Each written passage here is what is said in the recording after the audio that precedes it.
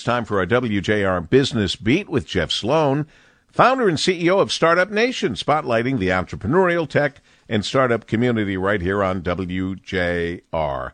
Good morning, Jeff. Good morning, Paul. Amidst all of the economic uncertainty that now exists, amazingly, small business owners remain optimistic about the future. MetLife and the U.S. Chamber of Commerce have gotten together to publish a small business index that makes clear that entrepreneurs are resilient and generally very positive by nature. Although not quite back at the pre-pandemic levels, the overall small business index score is at its highest level since just prior to the start of the pandemic. Now, the index data shows that roughly 3 in 5, that's about 60% of small business owners, say their businesses are in good health. Moreover, positive trends include more hiring and more investment by small business owners, and that's indicative of a general perspective that is positive. Biggest concerns? Soaring inflation. 85% of small business owners indicate that they are concerned about the impact of inflation, with half of those saying that they're even very concerned.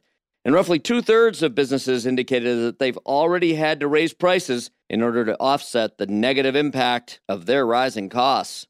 Now, Tom Sullivan, U.S. Chamber Vice President of Small Business Policy, had this to say: "It's encouraging to see the steady rise in business confidence on Main Street in spite of all the current challenges." So, Paul, more than anything else, for me, seeing this kind of optimism in the face of these current challenges just underscores the mettle and tenacity and positive nature that are primary hallmarks of our entrepreneurial community. It's hard to knock these guys down, Paul, and that's a beautiful thing.